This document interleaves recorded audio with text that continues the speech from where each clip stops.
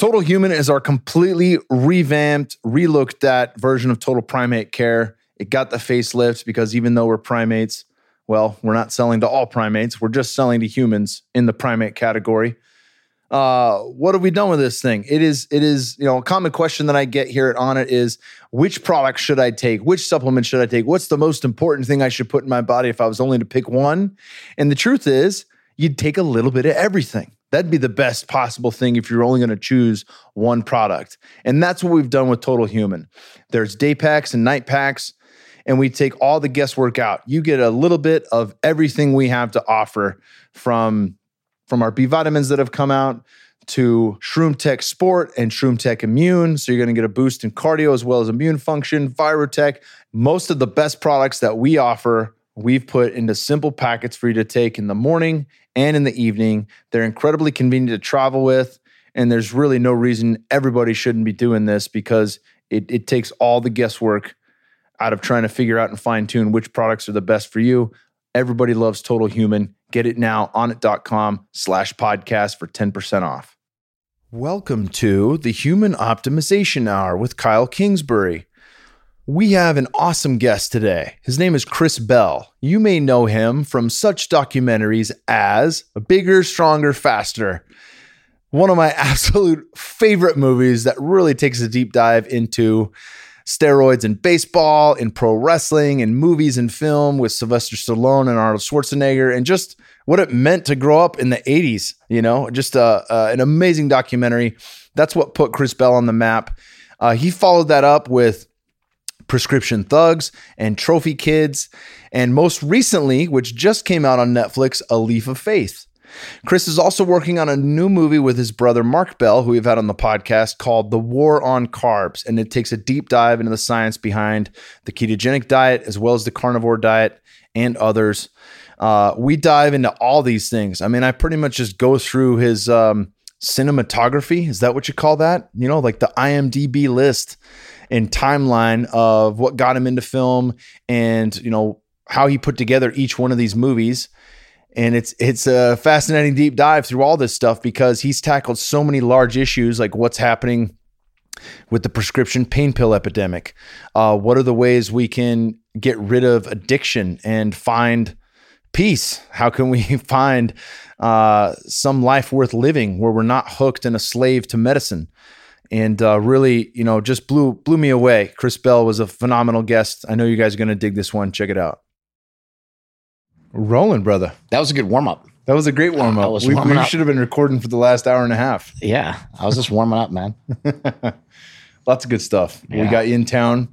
I first became a fan of yours from Bigger, Stronger, Faster. Well, thanks. Yeah, and just absolutely blown away. I became a fan of yours watching you punch people in the face. And getting punched in the face, too, I'm sure. Just as many. A little bit. We don't have to talk about that. Yeah, that's true. Hey, when I was a power lifter, I won every meet. Let's just say that. That's good. Because it's not on tape, so nobody can see it. So. Yeah, there's nothing to go back to. I always lifted. They don't have them all on Fight Pass. Yeah, no. Every painful memory. Yeah. Yeah, and then, first, let's just start with and I'm sure you've answered this before on different podcasts. People know who you are. So I'm sure people tuning into this, they're going to be like, oh, why do you ask this question? Why do you ask that question if you've already answered it before? But I do like getting a little background. What got you into film, like in documentaries in general? It's interesting. We grew up in Poughkeepsie, New York. We were from upstate New York. And every month, once a month, my dad would bring us to watch professional wrestling at the Mid-Hudson Civic Center. And it was the WWF at the time, and it was Vince McMahon's show. And, back in the day, if you saw when the Hulkster was big and, in the 80s, they used to shoot all the wrestling at the Mid-Hudson Civic Center in Poughkeepsie. And we would go every month, and they would tape 4 shows there. And that sort of gave me this this gateway or this vision into something much bigger, there's something bigger out there. And like these giants come to our town like once a month, and we get to see them, and like, hey, maybe one day, maybe we could do something like that, and my brother wanted to be a wrestler, and I was always the biggest fan of my older brother, Mad Dog. So him wanting to be a wrestler and looking at entertainment as maybe a career. My parents they were nerds, so they never really thought that way. But I think this idea of wrestling, professional wrestling, gave us this like this idea to think and to dream big and to dream larger than life. And we were looking up to these guys like Andre the Giant, who was obviously larger than life. And I think that was the catalyst, because eventually I ended up going to work for Vince McMahon. And I worked for WWE only for like about a year. No shit. Only about 8 months, actually, back in 2004. I was a writer there for a little while. And when I went in for the interview, I had to do an interview with Stephanie McMahon, with Vince's daughter. And she said, well, why do you think you'd be good for this? And I just said, you guys taught me how to tell stories. I went to film school because of wrestling, because I learned from Vince how to tell stories, how to make a crowd react, how to, like they say in Gladiator, win the crowd, Mm-hmm. And we always kind of knew that through wrestling. Like wrestling was a story. You get in the ring and you tell a story. So I think that was really the basis of why I got into movies. And we just liked movies as kids, and we worshiped Arnold Schwarzenegger and Hulk Hogan and Sylvester Stallone, and we wanted to be like them. And I was kind of fat and not in the best shape, and didn't see myself necessarily in front of the camera. So maybe I could be behind the camera. Yeah. I mean, I was kind of hiding because I didn't know how to not be fat, but Well, fuck, man. I mean, you're every one of your films has been great. Some of them are hard to watch. I was just telling you that Trophy Kids was like a heartbreaker for my wife and I. We have a little boy, and like you see these. You're about to get into that. Fucking dads just drilling their kids on running the perfect out pattern, or the perfect, you cut right here at the 5-yard line. He's screaming in their face. Like, just take like any fun you could possibly have out of being a kid and out of playing sports. What the parents are doing. So Trophy Kids was a movie I did with Peter Berg. And the reason I made that was my friend was a basketball coach at the time, my best friend, and he was kind of getting abused. And so one day I just took the camera over to his practice, and I was watching all this insane stuff going on, and he was actually on the phone with one of the moms, and he's like, let me just put it on speakerphone. Let me show you how crazy this is. And I was recording it. And his mom's like, well, hell, what are we going to do? I mean, I got to fatten him up for next year. I mean, I got to put like 10 to 15 pounds on him. And the mother's just talking about this kid like it's a cattle or something, like it's some sort of farm animal. I got to put some weight on him. I got to fatten him up. Like she's fattening him up for the slaughter or something. She's trying to get her kid bigger to play basketball at a better school.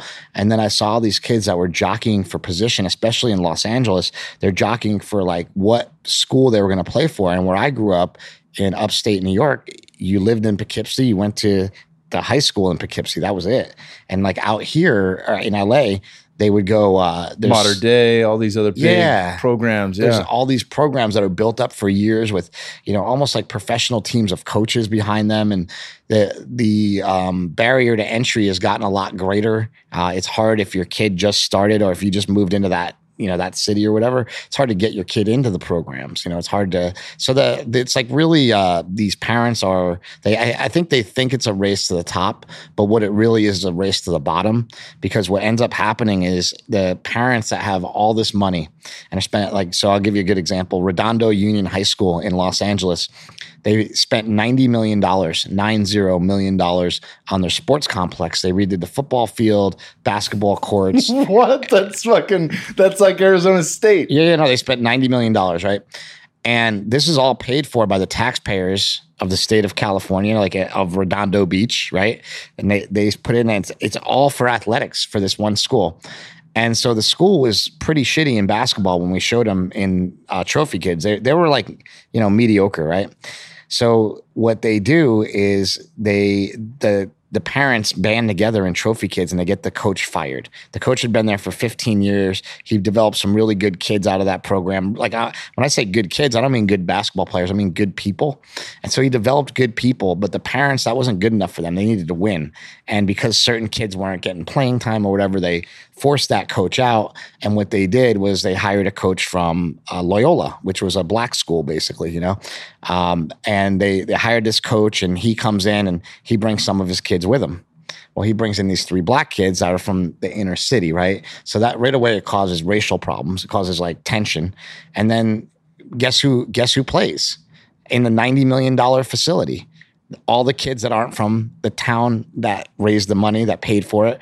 The coach isn't from there. The parent, so it just caused this big debacle. It's like, do you want to win that bad so that your kids don't even get a chance to play and get on the court? Is that what you're trying to do? And so that's why I say it's a race to the bottom, because these parents in the affluent school were trying to, force the coach out so that their kids could play. They bring in a better coach, and the coach just brings in better players, and that's the bottom line. The reality of it all is like, there's always going to be somebody better than your kid. So you should just love your kid and let them do the best of their ability, let them do what they can do to the best of their ability. And, just realize that they're probably not going to be a professional athlete. And if your kid grows up to be a professional athlete, just consider yourself one of the luckiest people in the world. That's all. I think that's the way you got to look at it. Yeah. And there's something to be gained from, I think when you watch Trophy Kids, and I encourage everybody to, like, it is hard to stomach. It's hard to watch. I think there's, probably a bigger issue today with participation awards, and we're not going to keep score, and you don't learn from competition, right? Mm-hmm. But if you look at that, like take, for example, when I was a senior at ASU, and we were just talking about Coach House, who was my strength coach at ASU. He's the strength coach for the Panthers now.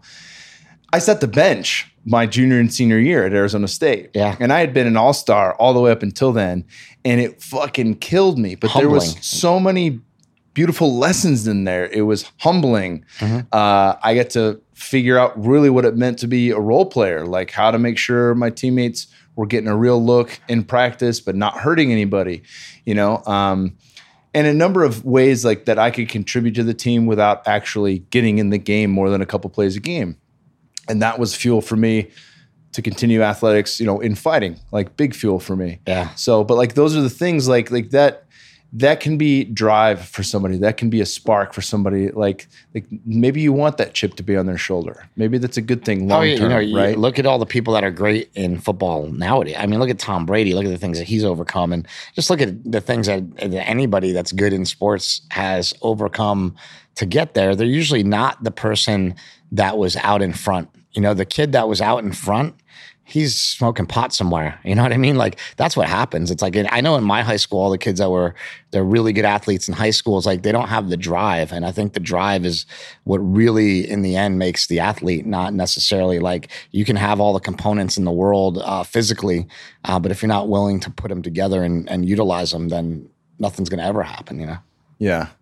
So let's keep going through the filmography here. You get through, which one was first? Prescription Thugs was after. Well, we did Bigger, Stronger, Faster. Was very first. Yeah, that was the first thing. Then we did Trophy Kids. Okay, and then Prescription Thugs. And then I did Prescription Thugs while I was making Trophy Kids. Actually, right after Bigger, Stronger, Faster, I had a double hip replacement surgery. I had genetic arthritis. Have had it ever since I was young. As far back as I remember, when I played football in high school, I couldn't run with the team. Like, I've never run a lap in high school. Like, I've never run a lap in my life. Like, I can't run a mile. I can't run at all. Like, if you were going to run me over in the street, you're probably going to run me over. Like, if I have to run, like, I run all fucked up. Like, I can't run good. It's like something I got. Now that I'm actually in kind of shape, I want to start trying to figure out how to run, but ever since I was a kid, it was always broken. Like, I can run, like I can sprint, but I can only run like 20 yards. And then it's like, things start going all over the place. I don't know what's wrong with me from that point of view, but I've always needed my hips replaced ever since I was really young. I just got it done at 35 years old. And, along with that came a lot of prescription drugs and a lot of pain. And that's what brought me into making Prescription Thugs. Was I was addicted to prescription drugs for like 6 years. Damn. Painkillers, yeah. Yeah. I had a lot of friends in college, lost a couple to opiates, but just started with Vicodin and Percocet. Then you go to OxyContin. Then you're getting 80 meg or 160 meg OxyContin from somebody that's terminally ill. There's like a ladder, and it starts out with, Norco, Vicodin. Yep. Actually, like, it even started for me lower down the list with some of like the lesser opiates, the Tramadols and Darvocet was one of them. Mm-hmm. And I remember when I was filming Bigger, Stronger, Faster, we were at this anti-aging convention. And I remember I had taken like 2 Darvocets, and then I had taken like 4. And I'm like, man, my feet, like my legs are killing me. And it was before I had my hip surgery. And my hips were killing and my feet were killing. Well, let me take 2 more of them. And I was up to like 6 Darvocet. And Darvocets are like kind of weak. But all of a sudden I felt great.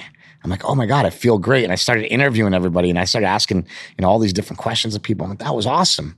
And right then was when the addiction began. I didn't know it, but it was before. You hit the euphoric threshold. Yeah, I hit that button.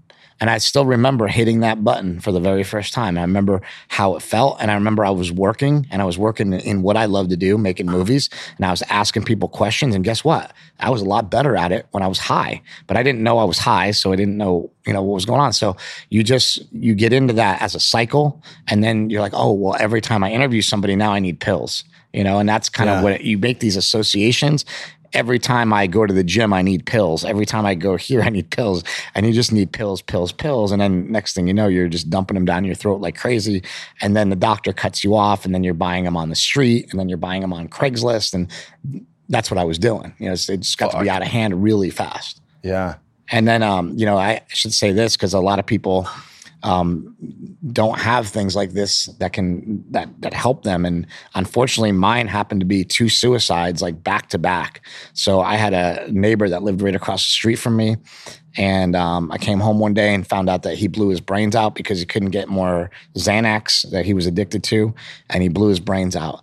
Well, then I was like, man, that's made me really think about my own addiction and my problem. What if I can't get Vicodin? Like, am I going to blow my brains out? Well, I don't have a gun, so I'm not worried about that. But I was always trying to think like, well, what's going to happen to me? Well, maybe I'll take too many and I'll die or something, right? So then I was worried about it because I had a friend that killed himself, and then 2 weeks later, the guy that I was getting my drugs from, he killed himself, and that's where I was getting my drugs from. So then I knew I had to quit. I was just like, there's no, and we had already lost my older brother, Mad Dog, and I was just like, man, like when Mad Dog died, and he died in sober living and mainly because of drugs and alcohol. And when he died, I just said, I'll never go out like that. Like, that's not a way to go out, like in a sober living home. And, just, he was lonely and sad and depressed when he died, and just thought that was so sad. And I was like, I'll never do that. And then there I was doing the same exact thing, going down the same exact road that my brother was going down. And I think so many people go down that road, but they're left alone and they're left by themselves and they're left stranded. And that's why, like on Instagram, I don't know if you saw me out there before we were in here, but for about an hour, I just was answering questions. All those questions I answered on Instagram, I probably answered over 100 today already from the plane ride. And then here, and they're all about addiction, and they're all about, hey man, I'm on opioids, I can't get off. My mom is on opioids. My friend is on benzodiazepines. And it's just all these things. And I'm going like, well, it's like $60,000 or, the rehab that I went to, $60,000 a month. You go to Passages at Malibu? I went to Cliffside Malibu. Oh, fuck. And luckily, I got lucky. I didn't pay for it. So what happened with me was just like the most unique. I always say like I lead the most ridiculous and blessed life in the world. So because I make films, I was making a film about prescription drug abuse, and I relapsed on prescription drugs. And one of the guys I had interviewed 6 months previous was the owner of Cliffside Malibu. Wow. And when he found out that I was in trouble, he's like, look, I know you're trying to do something good. Just get over here. And I'm like, but I swear I'm going to still finish the movie. He's like, I don't give a fuck about your movie. Get over here and get better. So I went over there and I got better. And as soon as I got better, I said, Richard, I really want to finish this movie. I owe it to the world to finish this movie. And he's like, then go finish your movie. And he let me leave rehab every day. So I would go to rehab. So the first 30 days I was there full time. And then the second 60 days I was there, I got to work on my movie for half the day, and half the day I was in rehab. I mean, like, you don't really normally get to do that, but the guy from Cliffside Malibu, Richard Tate, who was the guy that stepped in and helped save my life, he knew what I was trying to do. He knew that the mission was bigger. And he said, you're going to get this done, and you're going to stay sober, and you're going to help a lot of people. And I just thought like, okay, well, that's what I have to do then. And so for me, it's not a question. It's just what I do every day. It's like, just try to always help people, whether it's with their diet, whether it's with something I can help them with addiction, whether it's their training or anything. I've just always been taught to give of yourself, and it'll always come back to you. And so far it always has. Yeah, fuck yeah. It's worked out. Kind of that Aubrey talks about that, the law of reciprocity. Yeah. If you're always aiming to give 51% and receive 49, then there's always this ebb and flow of what you give out to the world is slightly higher than what you're receiving, but you're always receiving because you're giving out so much. Look at it. You look at it, a lot of people ask us too, like, you guys are stupid. Like, when we were younger, in our 20s, Mark was trying to be a pro wrestler, and we met John Cena, and we brought John Cena in, and we were the ones that were like, hey, you have to do this for a living. You'll be great. You'll be a great wrestler. And everybody always says, what do you get out of that? What did he give you?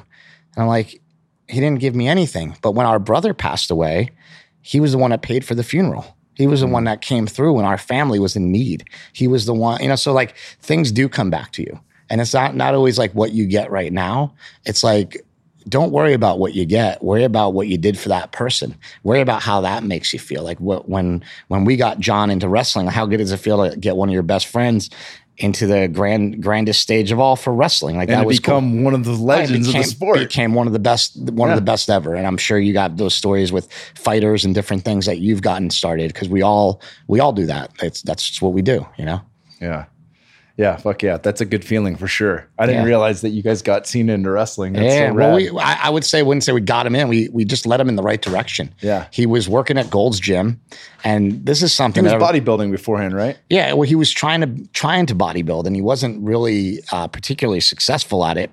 He was doing okay, but when these guys are 260 pounds all muscle, and you're up against a completely different animal, and so he was doing okay with bodybuilding, but when he went into wrestling, it was just immediate. You just knew it. Like, I mean, he got in the ring and he bounced off the ropes twice. And I'm sure you've seen this with MMA, where like some dude just gets in and like wrecks somebody, and like, how, like, holy shit, And John was kind of like that with wrestling, even though it's so-called fake. He just ran the ropes a couple times. It just looked natural, and he was kind of a bodybuilder. You're like, well, bodybuilders usually don't run good. And then he took a couple bumps. Athlete. Yeah, he's an athlete. Yeah, he's a great athlete. And you could see that from day one. He had athleticism, and he had the main thing with wrestling is you can talk. And we always knew that he could talk. From that's by far the biggest. My buddy Daniel Pewter. I know Daniel. He got on the Tough Enough. Tough Enough. Yeah. Yeah, he got the $1 Million Tough Enough and won that, but didn't have the gift of gab. He's a much better speaker now. He's doing a lot for. He does a lot of anti-bullying stuff, right? A lot of different stuff for kids. Yeah, after school programs, things like that. So he's doing well, but he definitely didn't have the gift of gab, and that's interesting. a requirement like now. If he had it back then, he might have stuck around there a little bit longer. Could have been. Still wrestling till his day. Yeah, for sure. But, and WWE too, like once they lose the flavor for you, you're gone too. Mm-hmm. We've seen that a lot with wrestling. It's like, one time somebody said this to me, I always remember it. Andrew Bernarski, who played Latimer in the program, said this to me because he was trying to be a wrestler once. And Latimer, he's ripping the chick's starting clothes defense, off. place at the table, right? You were leading me on. So check this out. Like, remember I said I lead a weird, blessed, crazy life. I used to go to wrestling in Anaheim with Andrew Bernarski, who played Latimer in the program, and he'd wear his Latimer jersey from the movie. This is like 10 years post program, and I went to USC, and when I was at USC, I was friends with all the football players, and we must have saw the program while I was in school like 10 times in a row. We would go like every night when it was out in the movie theater. It was playing at like a little local university theater, and we just go to watch the program, watch Latimer, and then I became friends with him. And it was the first experience I ever had with weed, was driving around LA with Latimer in my car, smoking weed like crazy. And he would just abuse the shit out of me. He'd like always borrow $20. Like, you know what I mean? Like, if you meet these people, it's like the first celebrity I ever met. First of all, the first celebrity I ever met was the Barbarian Brothers.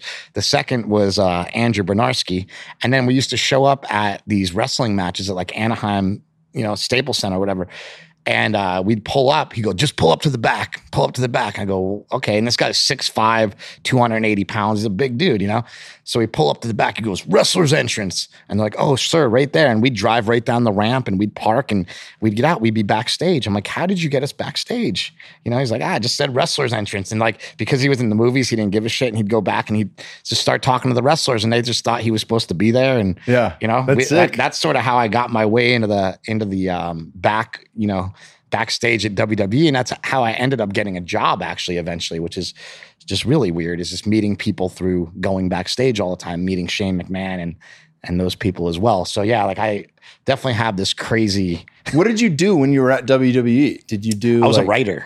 Oh, you wrote like storylines for the wrestlers. Yeah, I was a No writer shit. for a little while, and it was a weird job, you know. And what was cool about it was the very first day on the job, you know, I say in Bigger, Stronger, Faster right off the bat that Hulk Hogan was my hero growing up, and I get in the limo and the Hulkster's in the limo.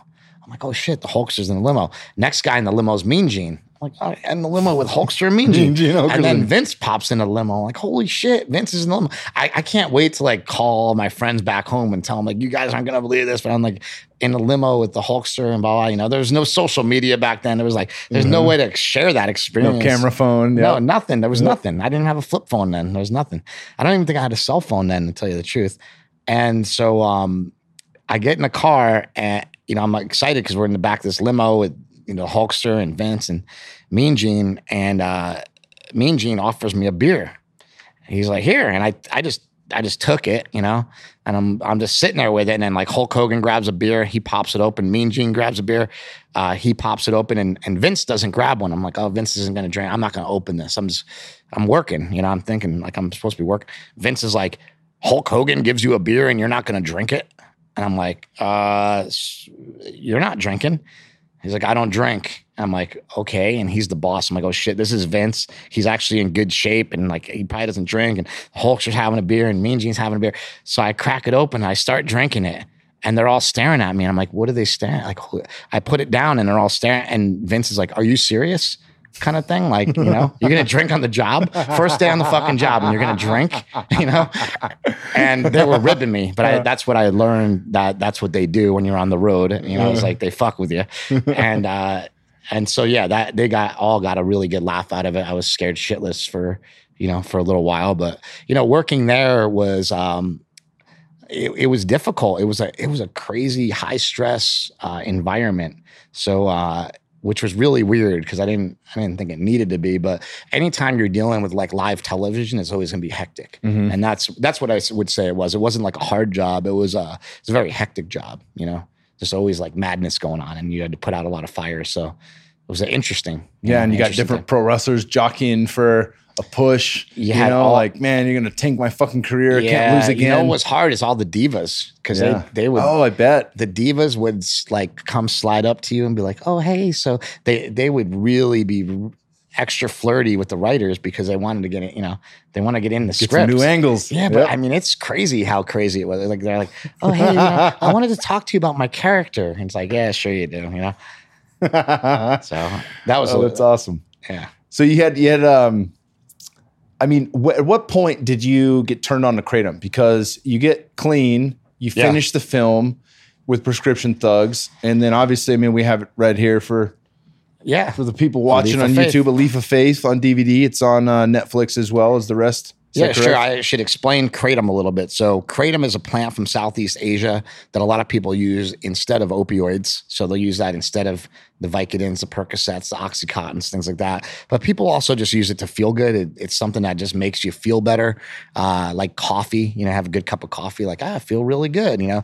It's like coffee on steroids or something, I guess is what I would say. It's like coffee and then a little bit extra, you know, kind of that little mental kick that makes you feel good or puts a smile on your face. And I got familiar with Kratom when I was doing Prescription Thugs, because when I was making Prescription Thugs, people were telling me, you heard about this Kratom stuff? You can use it to get off of opioids. And so I'm like, bullshit. Let me, you know, when I was trying to get off of opioids, I mean, it was brutal. I ended up in the emergency room twice. I was on Suboxone for over a year. You're only supposed to be on it for like 2 weeks. And the doctor had me on it for over 2 years. And when I tried to get off of it, it would have these really crazy withdrawals. So if there was something that could get rid of that withdrawal that drove me to go to the emergency room, I wanted to know about it. And so I went to this smoke shop and I bought some Kratom and I took 10. I'm like, okay, it was a package of 10. So I took 5, I didn't feel anything. I took 5 more, I didn't feel anything. And I'm like, well, I'm not high. And I'm like, I guess it doesn't work. It's just, that's what I thought. And this is while I was doing Prescription Thugs. So like flash forward a couple of years and somebody brought it up to me again. They said, hey, have you ever tried, you know, Kratom? And at this point I had just been on Joe Rogan, actually. I was on Joe Rogan's podcast and I was telling everybody like, hey, I was on Rogan's podcast and I was talking about using Advil and Tylenol in combination, and how that actually, there's a study out, and actually Dr. Drew told me about this. There was this giant study that they did about pain medication, and they found that Advil and Tylenol in combination was actually preferred to opioids for pain relief. It actually works better for most patients for pain. And so I was going around telling everybody that, and I, at the time I didn't know that Advil kills 16,000 people a year. So I'm telling everybody, just take the Advil. It's better for you. Yeah. Take the Advil and Tylenol, right? And so they're both deadly. Opioids are killing people because of respiratory depression. Advil is killing people because it's knocking out their kidneys, and Tylenol is killing people because it's knocking out their liver. So there's, 3 different situations. Each drug has a deadly repercussion, right? And I'm thinking like, well, there's got to be something else. And then when somebody brought kratom up again, I was thinking like, well, is kratom liver toxic? No. Is it kidney toxic? No. Does it cause respiratory depression? No. Does it work? Well, when I tried it, it didn't work. So let me try it again. So a friend of mine that was the one that was asking me if I ever tried it was a pro wrestler. He used to wrestle for WWE. His name's Horseshoe. He used to do 90 pills a day. His name in WWE was Luther Reigns. And WCW, he was Horseshoe. And, Luther Reigns was like, hey, bro, you ever tried kratom? And I'm like, no. But, you have those friends that have done so many drugs that if they tell you to do something, you know what I mean? Like, I hey, got man, friends like that. You ever try this? And you're like, no, I'm good. But then you have those friends who are like, well, I'm kind of curious because this guy doesn't think anything works. Horseshoe doesn't think anything works. I mean, he's anti everything, unless it was cocaine or whatever. He always says, he has this famous quote. He says, "There's mountains in Peru missing from my cocaine habit." That's the kind of guy we're dealing with. Yeah. He's been sober though for years. He had a massive stroke and he was sober, and this kratom stuff was really helping him. He had a stroke so bad that they basically, he went to Arizona State as well. Actually, they said, okay. Look. They told the doctor told his friends, get his mother here tonight. He's not going to make it through the night. So his mother flew in from Detroit or whatever, and she got there, and he made it, and he actually made it. He's still around today, still alive and kicking. And this kratom was really helping him, to see how it helped him. Not only helped him get through the pain and everything that he was going, because this is quite a while after the stroke, but he still had residual pain from the stroke. But just to see his cognition increase and see him be more normal, because he would talk really slow and drawn out, and then on kratom he just talks normal. Yeah. So I'm like, holy shit, man, like this actually could have some implications. There might be something to this. So one day I was working with my brother Mark, and I was at his gym, and we were filming all day, and I was just exhausted. Everything ached. I was just that dull, achy pain that won't go away. And, we just need to slip into the hot tub for a little while and just get rid of it, And that's what I was thinking of doing. But I was like, man, let me try this kratom that they've been talking about, So my buddy had given me some, and I tried it that day. And I just remember 45 minutes later, all the pain being gone. And I remember jumping up and down, to see if I can get my legs to hurt like they just hurt. They were just in pain. I know I was laying down for a while, but they were just in pain 45 minutes ago. I'm trying to smash on my legs a little bit. I'm like, there's no pain here. This is crazy. And so I'm go outside, I walk around. I'm like, so I called Horseshoe. I'm like, dude, you have to come over. We need to talk about this kratom shit, because I have no idea what you guys gave me. And so Horseshoe, he came over, and he was with my friend Kelly, and Kelly actually owns Urban Ice Organics, which is a kratom company. And I was dumbfounded by it. And basically it took me about 3 months to get fully acquainted with it. But after 3 months, I said, we have to make a documentary about this. The world needs to know about this plant. This is something that everybody needs to know about, because so many people are in pain and so many people are hurting, and there's nothing that we can do to help them except for say, hey, take an Advil. And we know that kills a lot of people. Now that we have something that's natural and it's been shown to be pretty safe, all I'm really pushing for, the main thing I'm pushing for beyond people taking kratom, is to keep it legal so we can research it. Yeah, I think that's a big one. But also, just it wouldn't surprise me if there was neuroprotective qualities to it. That's Sure. something, it just popped into my head as you were talking about Horseshoe's stroke and how he had slowed down, and then on kratom he'd speak at a normal pace again. Yeah. There's a lot of research into THC helping with cognitive function and helping heal the brain by clearing out amyloid plaque.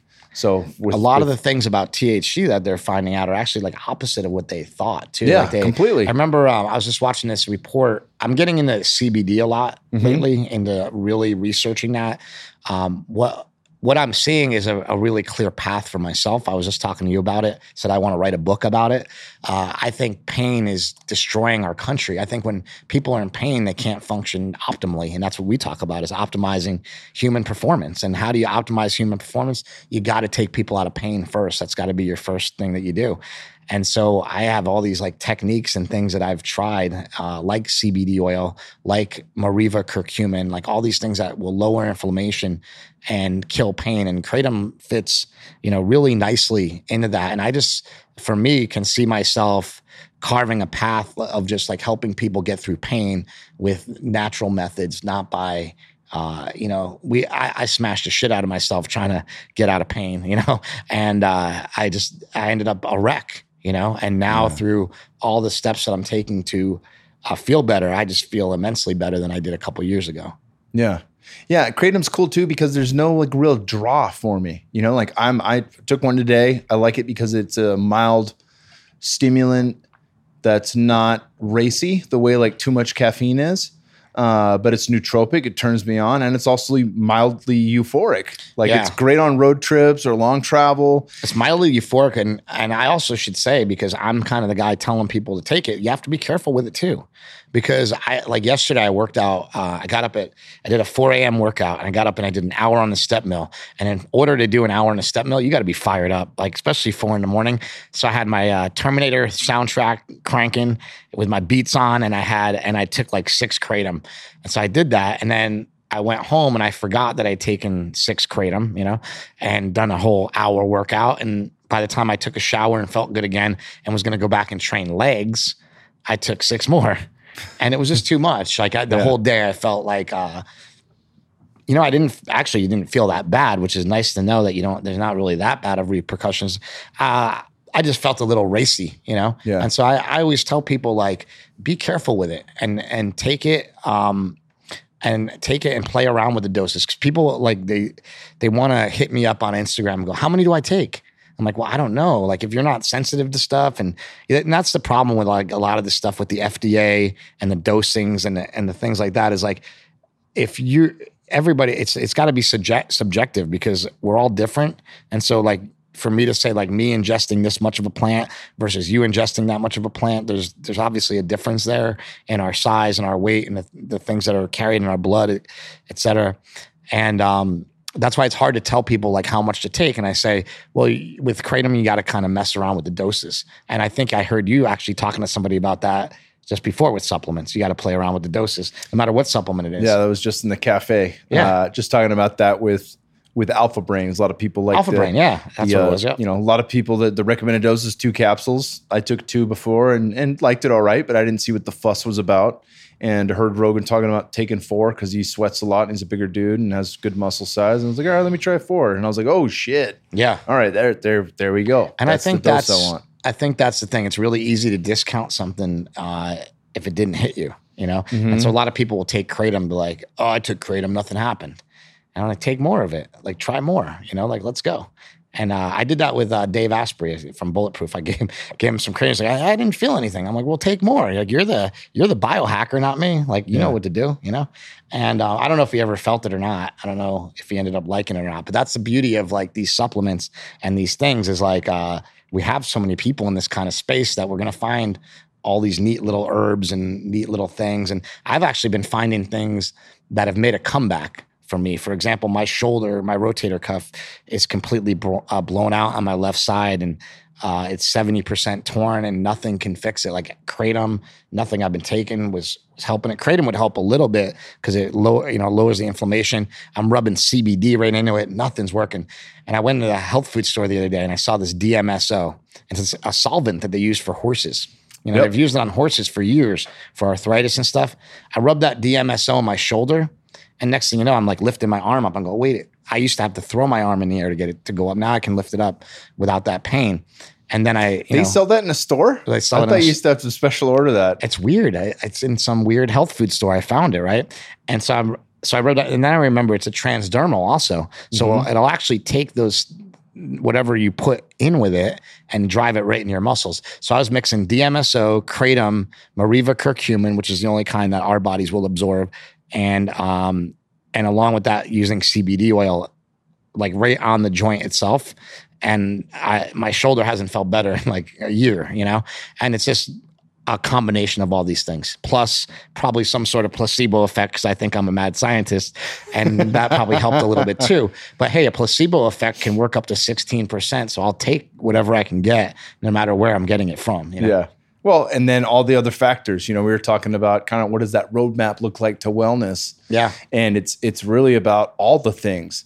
And it doesn't have to be, if it's too daunting to say, I got to figure out how to move and diet, I got to figure out how to sleep, I got to figure out all these practices, like, well, just fucking take it piece by piece, and over time, over the long game. I think we talked about it in the car on the way from the airport. It's one step at a time. We talked about sleep, and you get plenty of sleep, and I get plenty of sleep. My sleep sucked in the beginning. So you said, well, how you sleep? And I go, well, great now, but it was really crappy. And then, and I think if you talk to guys like Jesse Burdick and those guys, and you're trying to lift the most amount of weight, that's what my brother would always say. He said, you don't sleep enough. And Jesse would tell me, Stan Efferding would tell me, all of our friends were like, you don't sleep enough. You're always kind of burnt. I see what time you post on Instagram. You're not, you're not sleeping enough. And so, you get found out, and then, you get in trouble. And then, but you really realize when you take a step back and you actually just focus on sleeping, and you say, I'm going to do myself a favor, and at 9 o'clock, the lights are going to go off, and I'm going to go to bed, and I'm just going to forget about everything at 9 p.m. or whatever, or 10 p.m., whatever time it is. Usually it's 1 o'clock in the morning or whatever. So when you shut down early and you get out of bed, or you get to bed early, and you make it a plan, it just becomes such a different thing. And then you start, once you get your sleep in order, you're like, oh, well, now I'm not tired. Now I can actually optimally do these other things in my life. Yeah. Right? And so I think weird how it snowballs into all avenues, right? Like with the hormone levels, ghrelin and leptin affected by sleep, Absolutely. How your appetite has changed throughout the day, positively or negatively. Well, and you know how they say we're connected from like our heads to our toes. And like, as I'm getting, massage work done and things done to like help heal my body and fix my body, I'm like, well, there's something wrong with my feet. My feet have always been messed up. And so I went out and I threw out all my sneakers that I had. I had all these Nike Air Maxes, and they were just squishing my feet in. So I went and bought some Metcons, which were a little bit wider. I bought some Hoka walking. Yeah, those are really good. Walking sneakers. They let my feet sit a little bit more splayed out like they're supposed to be. And I bought these things called yoga toes or awesome toes. And they're toe those spreaders. Are the ones that spread the toes out, they right? spread your toes out. And I put those on at night, and I just keep them on. And they just my toes are so hammered and gnarled together like this, that if you walk around like this all day, you're going to feel like that, right? Mm-hmm. But when my feet are like this, I'm like, oh, my feet actually feel relaxed. When I'm walking now, it's weird. I was just walking through the airport and like stumble every once in a while, because I'm not used to, like, my feet have been so out of whack for so long that now my feet are working right. Sometimes I'll misstep even because I'm not even aware that my feet are, like, because they're working correctly, and that I'm not used to that, Yeah. So that's sometimes weird. But yeah, like you said, it's a snowball effect, and you fix every little thing as you go along. And then you start, I tell people that about their diet too. It's like, when you start your diet, don't just go all in. Don't go in and like rip everything out of your house and throw it in the garbage. Just start throwing things out, start getting rid of the garbage, and start getting it out of garbage. I love that. Yeah, get it out of your house, Yeah. But just do things slowly. You don't have to do everything at once. And I've always found that, like, when you do everything at once, it comes back to you all at once. So if I throw out everything in my house at once, I'm going to end up binging and going in Costco and buying, the giant bag of Oreos, that's the opposite of throwing everything out. And so that's just, for me, the way I tend to do things. So like, the past 2 years I've been working on losing weight, which just sounds crazy for most people. The past 2 years I've been working on losing weight. Like, even saying that and coming out of my mouth sounds like, well, you must not be successful. And like, no, actually I've been the most successful I've ever been, because I've taken 2 years to do it. I haven't taken 30 days to do it. You're not going to if you get there in 30 days, you'll lose it in less than 30 days. And that's the way I look at it. So I'm just trying to take a nice, even approach to get there. Hell yeah. And that's kind of the topic. I mean, weight loss is, I could say, maybe one factor of it, but what diet's impact is on our bodies. What is the title of your new documentary?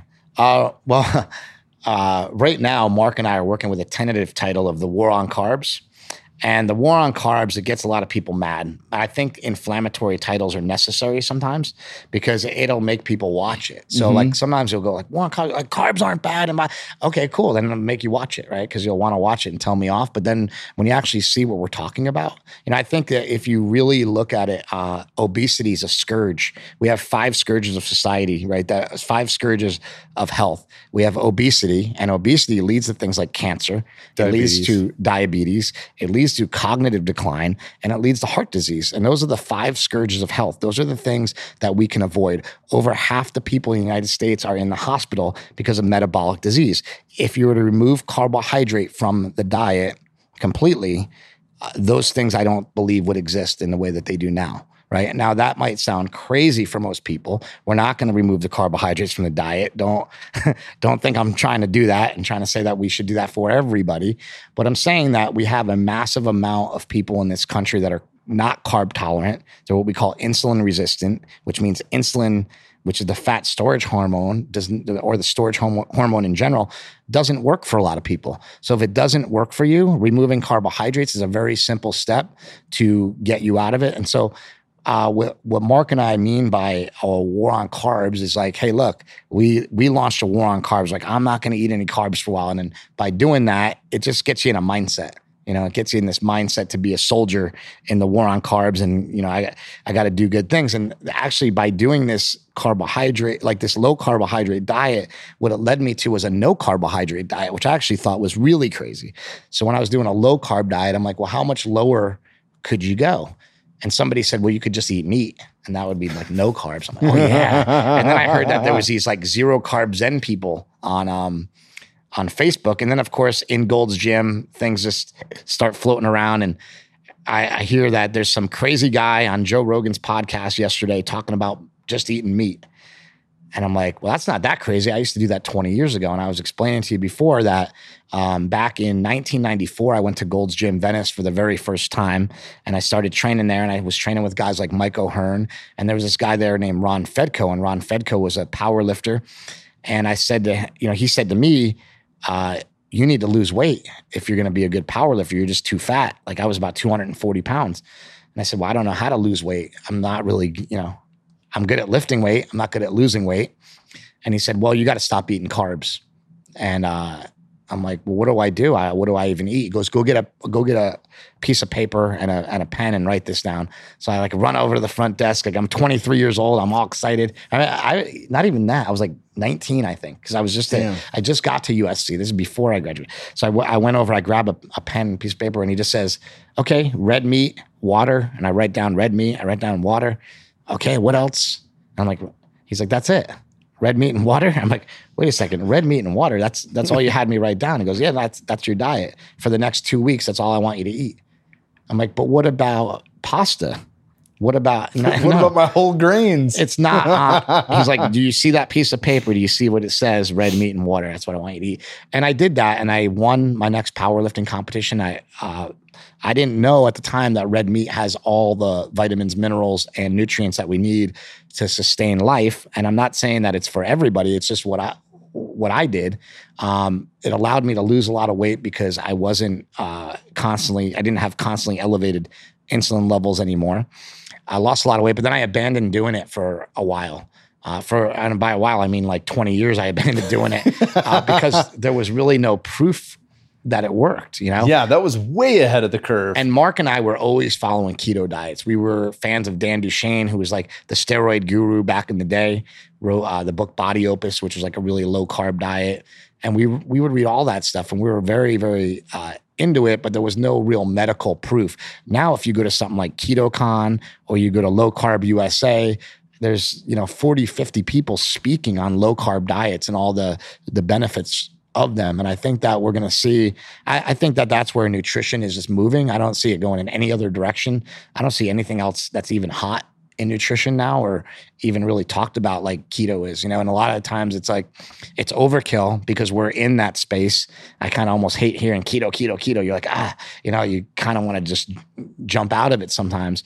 But it's what works. You know, it's been seeming to work for a lot of people. So many people. It doesn't work for everybody, but that's what we're talking about. Like, we're talking about the obesity epidemic. So like, let's talk about how a keto diet works for the people that are trapped in the obesity epidemic. Like if 66% are overweight or obese, that means that's a large percentage of it. So we're not worried about the people that aren't. I am not concerned with the people that aren't obese. I'm not concerned with the people that are healthy on a vegan diet. If you're healthy on a vegan diet and you're happy, God bless you. Like, I'm not concerned about you. I think you'll be fine. You know, what I'm concerned about are the little kids who have no guidance. They have no nutritional guidance. They have nobody to look up to. They have nobody giving them answers. And that's what we need to fight for, is these kids, you know, because look at what happens. Like, if you look, the saddest thing that I see is that the disregarded food in this country, the food that is the lowest on the totem pole, the food that nobody gives a shit about, is in the school cafeterias. And that's a problem. These are growing kids. These are kids that are growing, and we're feeding them pizza. I mean, and it's like the worst fucking pizza on earth. But why are we feeding our kids pizza? Like, that's egregious to me. You know, and people might be, oh, you're crazy. Like, what do you mean you're not going to give the kid pizza? You're probably not going to give him Oreos either. Like, no, I'm not going to give him pizza. I get into fights with my family and I'm all not the going to give fucking him time Oreos around the holidays. And if, you know, it's, they want to listen, man, there is shit. nothing worse than going through high school and being fat. I did it. I can tell you, there's no worse feeling than being left out because you're fat, because you're the chubby kid, you know? And my older brother suffered through it more than I did because he was fatter than I was, but I always was affected by my weight, always. It always bothered me inside. It always made me feel less than everybody else because I couldn't control my weight. And, you know, I don't know, people might challenge me on that. They go, oh, you always look like you were in shape. And well, because I was trying real hard. But I mean, like, I devoted my entire life to trying to be in shape, and I wasn't in shape. Now, the things I'm doing are actually very easy, and I'm getting in better shape than I've ever gotten into. And that's what's confusing to me, is like, wait a second. All I did was like flip the script on the knowledge a little bit. That's all I did, you know?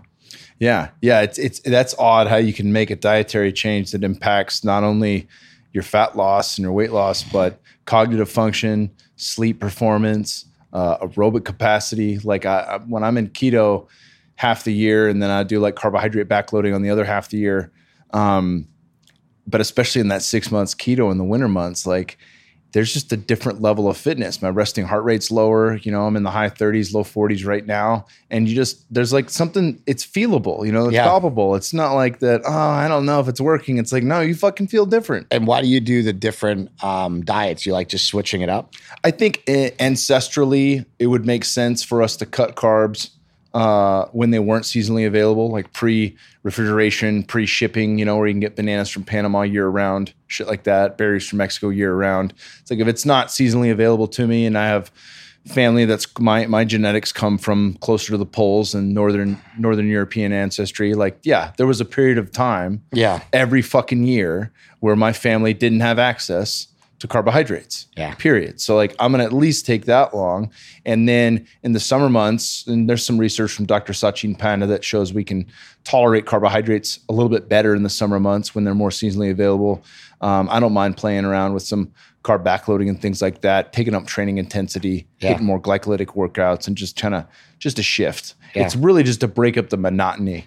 You know, it's not necessarily because I think one way is healthier than the other. Well, I just like I was talking about before, I said war on carbs, right? And then I was just talking to you before we got on here, and I said, like, you know, I'm going to switch to something else after I get to be as lean as I feel like I want to be.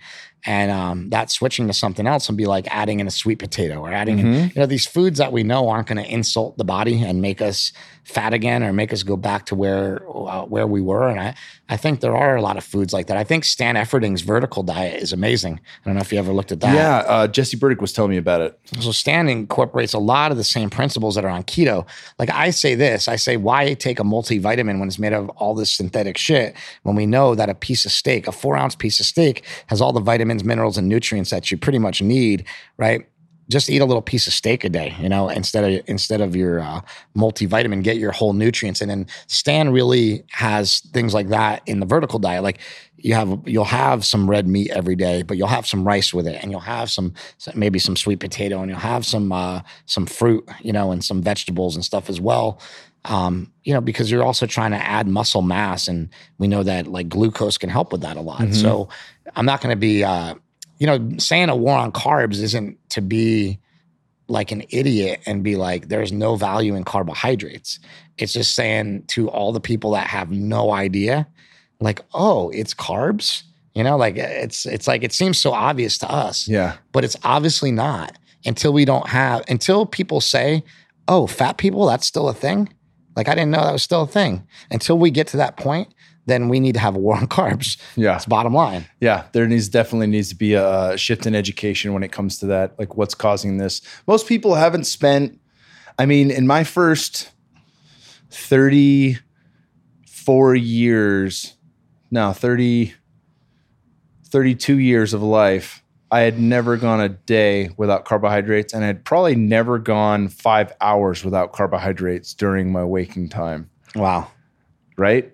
Yeah. In fucking 32 years. That's crazy. Think about that. But that's why you're so accustomed to it. And that's why it's so weird. And that's why people, even professional athletes, endurance runners, Dr. Tim Noakes talks about that. A lot of them become pre-diabetic. A lot of them get fucked over time because, as you age, your body doesn't deal with shit in the same way anymore. And you're slamming all these goos and energy packs. I just want to say one thing to our keto community. And this is like, kudos to the keto community. It's like almost everybody in the keto community has come to the keto community because why? Because the system's broken. The system that they're using is broken. The system that the FDA and the people that want us to eat certain foods have put in place is completely broken and backwards.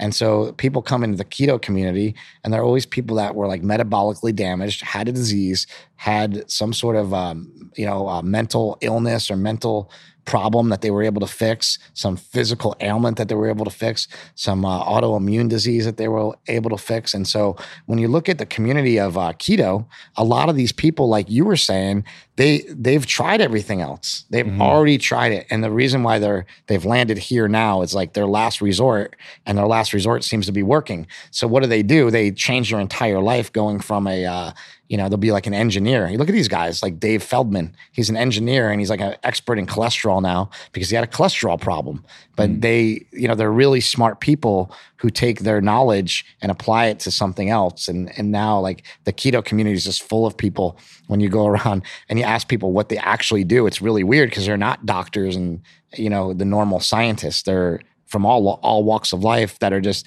getting involved in the ketogenic community. They're fighters and filmmakers and people like that, Yeah. Yeah. Everybody's seeing the benefits. Yeah. It seems to be pretty cool. Like to me, when I wanted to make this movie about 5 years ago, I wasn't even doing keto. I'm like, there needs to be a keto movie. Like somebody needs to do it. And there's been a couple things that have like sort of like hinted at that. And there's this movie that I think is pretty good called The Magic Pill that really exemplifies a lot of it. I think the barrier there is it's an Australian film. And so that's just a little hard for our American audiences to really swallow and grab hold of. I know it was, I'm just speaking from my own experience. It's hard for me to grab hold of things that aren't happening, here. Yeah. So hopefully like Mark and I can bring some more attention to like what's going on here. And also we'll bring a lot of like fun and flavor to it. It'll be hilarious. It'll be fun. Like there'll be a lot of ridiculous shit in there, but like we're going to tell a story by entertaining you and leaving, I want people to really think about what they put in their face every single day, because it's one thing that we aren't cognizant of. We know everything the president tweeted. We know everything that he said, right? We know, it's like we have access to countless bits of information on our cell phones. We know what everybody posted on Instagram, but we don't even know what we put in here yesterday. It's like that's bad. When you ask somebody, what would you eat yesterday? Like, I can't even remember. It's like, you can't. I remember because it's beef, and beef. But, that's the thing is like people just, they're not thinking, so they don't remember. Yeah. And if you think, if I ask you could tell me what you ate yesterday because you'll think about it. You'll think about it for a minute. You'll go, okay, I had for, you'll know. if you put a little thought I into had a it. big ass salad with cruciferous veggies steamed and some free range chicken breast with some of Mark Sisson's Primal Kitchen Caesar dressing loaded on top and probably 2 avocados mixed in. It's perfect. Yeah, incredibly high fat. I love avocados. They're the best. I can eat them all day. So good. Yeah. It's crazy because like I'll use the avocado oil dressing on top of an avocado, right? It's like just avocado. Just doubling up. Yeah. Avocado on avocado So crime. you could chew avocado and you could drink avocado. Yeah. Get it all in. You know, it's awesome to eat this way too because everything tastes so good. You know, I think like what did we just have? Coffee with ice cream in it? Yeah. We got this keto ice cream from Mammoth. They're a local Mammoth, yeah. Local place out here in Austin, and they're incredible. They're doing it right. Grass-fed butter, free-range eggs, low carb, 100% keto, yeah, they really know what's high up. fat, heavy whipping cream. Yeah. Yeah, and it's loaded with high-quality ingredients. That's the other thing we got to talk about here is like all these keto foods and snacks and things coming out. And it's like, you know, a lot of times I'm against a lot of that stuff because, you know, it usually promotes bad habits a lot of times. But on a keto diet, on the flip side, I've been sending my mom, like anytime a new keto thing comes out, I'll have the company send it to my mom because Mark and I know everybody through like Instagram and stuff like that. So I'll see like, oh, there's a new keto ice cream. There's a new keto cereal, you know, like, hey mom, why don't you try this? Cause I know my mom, she likes all the garbage, you know, so why not give her garbage replacement, you know, and it works. Like the thing is like, for guys in their 30s, I wouldn't recommend you going on a keto cheesecake diet. But like, look, it's better than what my mom had been eating. You know, My mom's lost 38 pounds on keto already. And she just started like, you know, when she had her back surgery a couple weeks ago. And just to lose 38 pounds when you had back surgery, you're like, what's that going to mean for her? You know, my mom said something to me that like we did an interview with her and she's had a bad back for a long time. She's been on a walker for a long time. And Mark's daughter, Quinn, has her bedroom and it's upstairs. And I said to my mom, like, what's your dream in life? What do you want more than anything in life? She's like, I just want to walk up those stairs and see Quinn's bedroom. And to me, that's like, it's heart-wrenching. It's so sad that she can't walk up the stairs and see her granddaughter's bedroom. It's like, I get choked up just even talking about it, right? And it's like, for me, that's the goal. Like, how do we get mom, you know, besides trying to like put her on her back and lift her up the stairs like Mark and I would try to do, how do we get her up the stairs to see, you know, to see Quinn's bedroom? The way we do that is we get her to continue on the diet and we keep encouraging her and we keep giving her foods that she likes and we don't try to make it hard. Yeah, it doesn't have to taste like shit. It really doesn't. Be hard. Yeah. Yeah, it really doesn't. Yeah, and thankfully there's enough books out there with the right knowledge and awesome films like this one that's going to come out here. Yeah, there's a ton of books, a ton of information. It's everywhere now, you know, and that's what's nice about it. It's accessible now. Hell yeah. And a lot of good recipes too. It's like some of these low carb Instagram is like straight food porn. You know, and that's the thing I tell people is like, when you do this keto diet, I think you need to allow for stuff like that. And those become your cheats. Like, so I used to do a keto diet and then do like straight cheats, but there's like no way I can eat flour anymore. There's no way I can eat vegetable oil. There's 3 things that are cut out of the diet. They're off the team for good. And you're off the team. Yeah. It's the vegetable and seed oils. It's the wheat products and the flours, and it's the sugars. And those things they just don't come in the diet anymore, regardless of anything. You know, it's like, I just don't have them anymore. Yeah. I don't want them in my diet. I don't want them around. There's no good that can come out of those things. All the other carbs, I'm fine with having them once in a while, but not those, you know? Yeah. Agree 100%. Yeah. Well, shit, brother. What else you got? You got anything else you want to add? I got nothing, man. We covered the whole gauntlet. Yeah, with the whole gauntlet. You know, my movie A Leaf of Faith comes out on Netflix on August 27th. I would really love for everybody to watch that and give us some feedback on it. And also Natural Organics with an X on the end.com is where people can, if they want to order some Kratom, if they want to try it out, people can hit me up on Instagram at Big Strong Fast. If they have questions, like I said, a lot of people hit me up and ask me about, you know, addiction, and I can't answer every single question, but I try to get to as many of them as I can. So if you have questions about addiction or the diet or whatever, but also I encourage people to really read the posts, because like I'm sure you do this too. You go to town on a post and you write out everything that you could possibly explicitly write out, and somebody goes like, "Hey, bro, what do you eat?"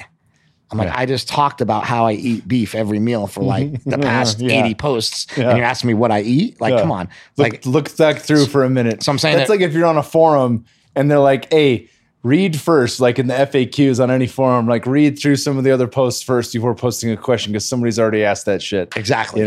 Exactly. Yeah. If you're late to the comments, then, go through a little bit first. Yeah. That's the advice I have. Fuck yeah, brother. It's been excellent having you, man. Awesome, man. Thanks, Kyle. Awesome, Chris. Thank you guys for tuning in to the Human Optimization Hour with my man, Chris Bell. We had an absolute blast having him here in town. Got to train with him, do some fun stuff. Make sure you check him out. But also go to Netflix. If you haven't seen these movies, take a deep dive through them all. Also, if you're a pro wrestling fan, I didn't even realize this. He was a producer on the Resurrection of Jake the Snake Roberts, which is an incredible documentary on Jake the Snake Roberts from WWF way back in the day, and how DDP, Diamond Dallas Page, got him to clean up his life, get sober, and start doing yoga. It's an amazing story. I didn't realize he was a producer. Also didn't realize Chris was involved in the WWE as a writer. Just a fascinating story. Totally cool guy. Appreciate you guys listening. Give us a shout out online if you enjoyed it on the social media channels. And as always, go to onnit.com/podcast for 10% off all food products and supplements.